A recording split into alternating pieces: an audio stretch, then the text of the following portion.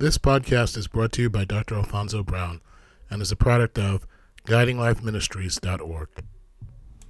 Have you ever asked the question, why did God give us free will? Why didn't he just make us robots? We do everything that he says, don't have to go through all the problems of life. It's one of the most difficult to answer, but possibly one of the most satisfying, when answered, questions that you can think about.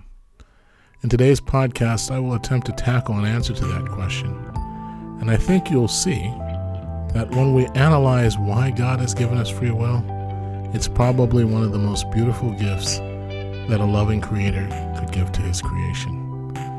Join me today as we explore, why does God give us free will?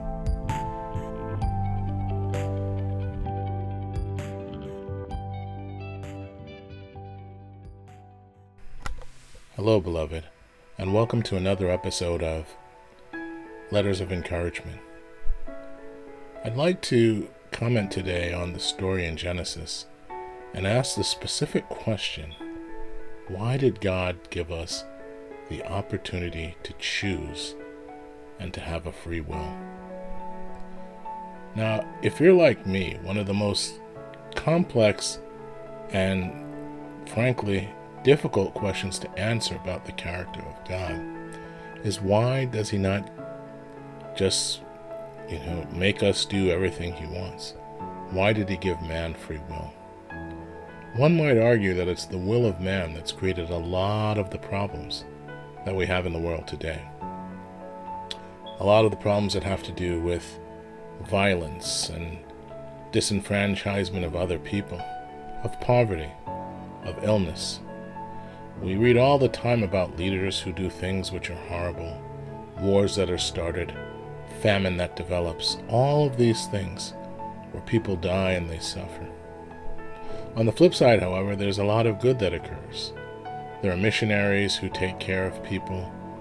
There are charitable organizations, banks, hospitals, and individuals who dedicate their lives to helping others and to ensuring, at least, that not only other humans, but animals and other aspects of the creation, our forests and trees and things like that, there are other people who care about these things enough to work their best to ensure that they survive and flourish. So one might ask, if all of the evil that seems to happen in our world is somehow connected to man's existence, and it's not to say that everything bad that happens is man, we can't necessarily control a tornado or an earthquake or something like that. But a lot of the things that we can control that result in problems for our fellow humans, why does God allow that? Why doesn't God just step in and take away those choices so that we would all live along the straight and narrow and there wouldn't be any problems? Well, beloved, I think the answer can be found in the creation story. You see, one of the most profound things I've noticed in reading through the story and studying the Bible commentary, the story in Genesis tells us how God created man in his own image. And that creation of man in his own image, a lot of times when we think about it, we think of just the physical characteristics of man. And, you can look at a human and say, yep, humans don't really look like anybody else. They're unique, men and women, But I think if we dig a little bit deeper, the other part of man that was created in God's image is the part that never dies, the soul, that eternal part that represents the sum total of man. And that part came from God, and it will go back to God when we die. You see, we all have eternal life. The question is sort of where we spend the eternal life. That's the key thing. And the beautiful thing about God and his blessings is that he provides them for each and every one of us, and gives each and every one of us a choice on how to live our lives. And we eventually become the sum total of those choices, for good or for bad. So why, again, would you ask, would God give us this choice? I mean, our choices have gotten us in trouble from the beginning, right? We all are familiar with the Genesis creation story and how our forefather Adam and our foremother Eve made bad choices, which resulted in the fall of mankind. Well, I think the answer to this question lies in the answer to who God is. And one of God's greatest characteristics is that God is love. And when God created everything in the initial creation story, he said it is good. And man, which God held as his greatest creation, he created to enjoy the creation that God said was good. So he placed man, the special creation, in his garden, and gave man the responsibility of taking care of the garden, and also gave him dominion over all he had created. Think about that. God created this amazing masterpiece of work, and then gave it to someone else. If you ever say God's not giving, look at what he gave man. But one of the things I've learned through life is that with giving, whenever you're given something great, there also comes a tremendous responsibility. And the responsibility that was given to man was to obey God's command not to eat from the forbidden tree. When man went against that command of God, we suffered the consequences of it coming from Adam's seed. However, God in his love knew that this was going to happen. And I guess God thought that love that's forced is not love at all. So he made his creation, and he then provided the creation with the ability to choose. And we've been given that ability all throughout our lives. And at the end of every story with God is love. Even in the garden, we saw God's love, because he would not allow Adam and Eve to eat from the tree of life in their fallen state, because then they would live their lives in a fallen state.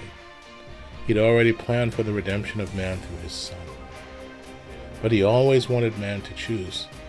He always gave man the opportunity to select him or to select someone else.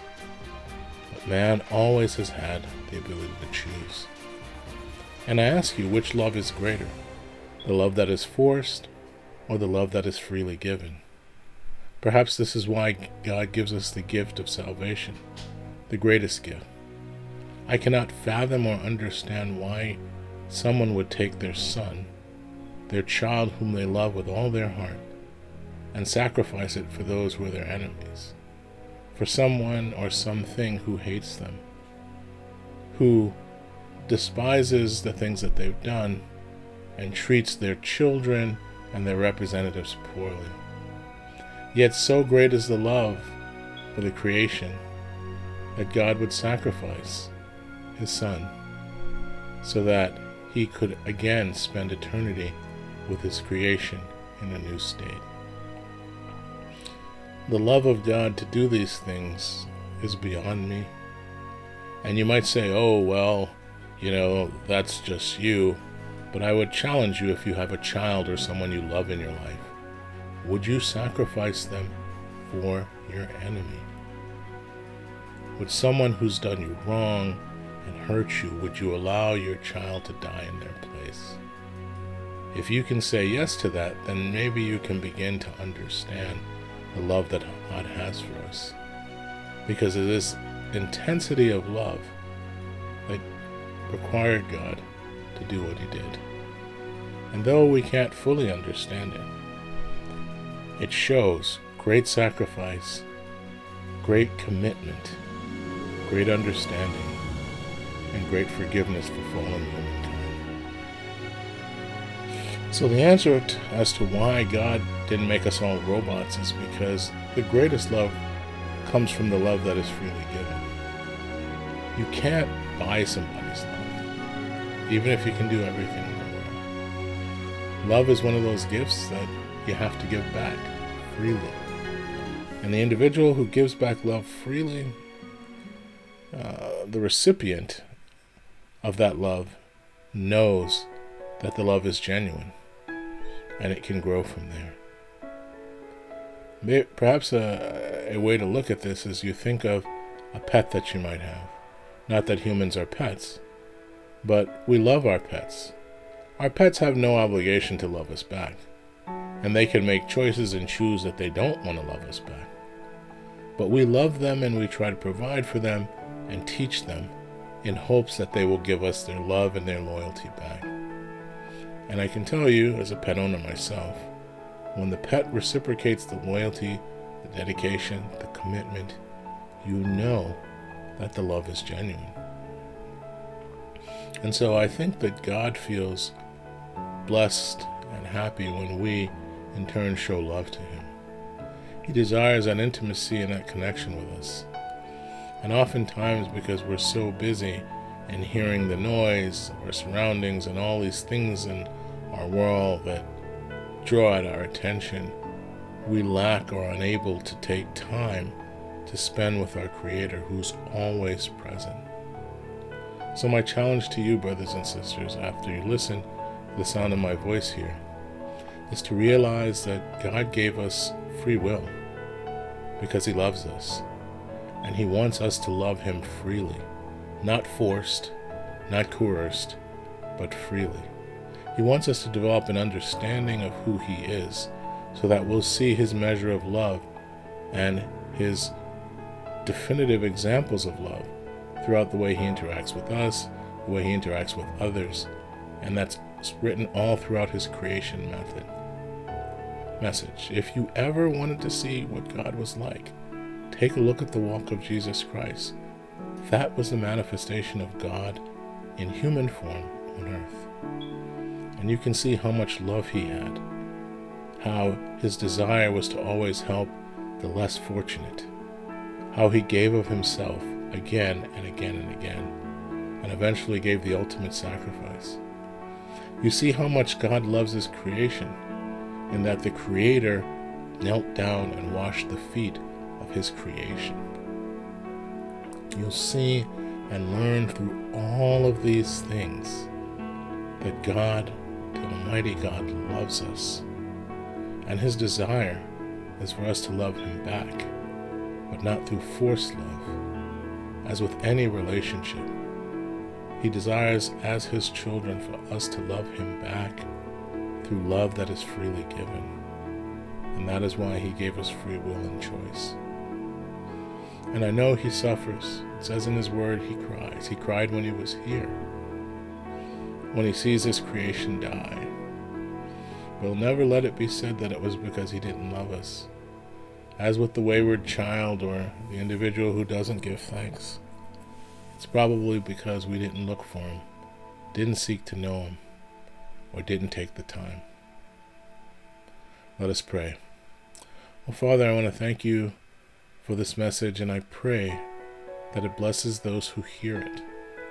I pray, O God, that the words that I've spoken can bring blessings to the heart of those who are seeking You, that they can learn to love You and continue to grow with You, O Lord.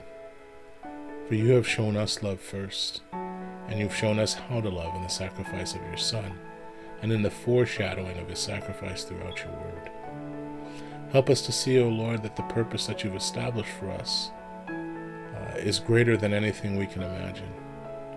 And we thank You, O Lord, for the fact that You created us in Your image and placed the seed, the representation of Yourself, within our souls, giving us eternal life and eternal destiny with that part of You within us. Oh, may we never forsake our calling, O God. And Father, through Your blessed Son, and by the power of Your Spirit, may all the things that we do glorify Your holy and precious name. Thank You, Father.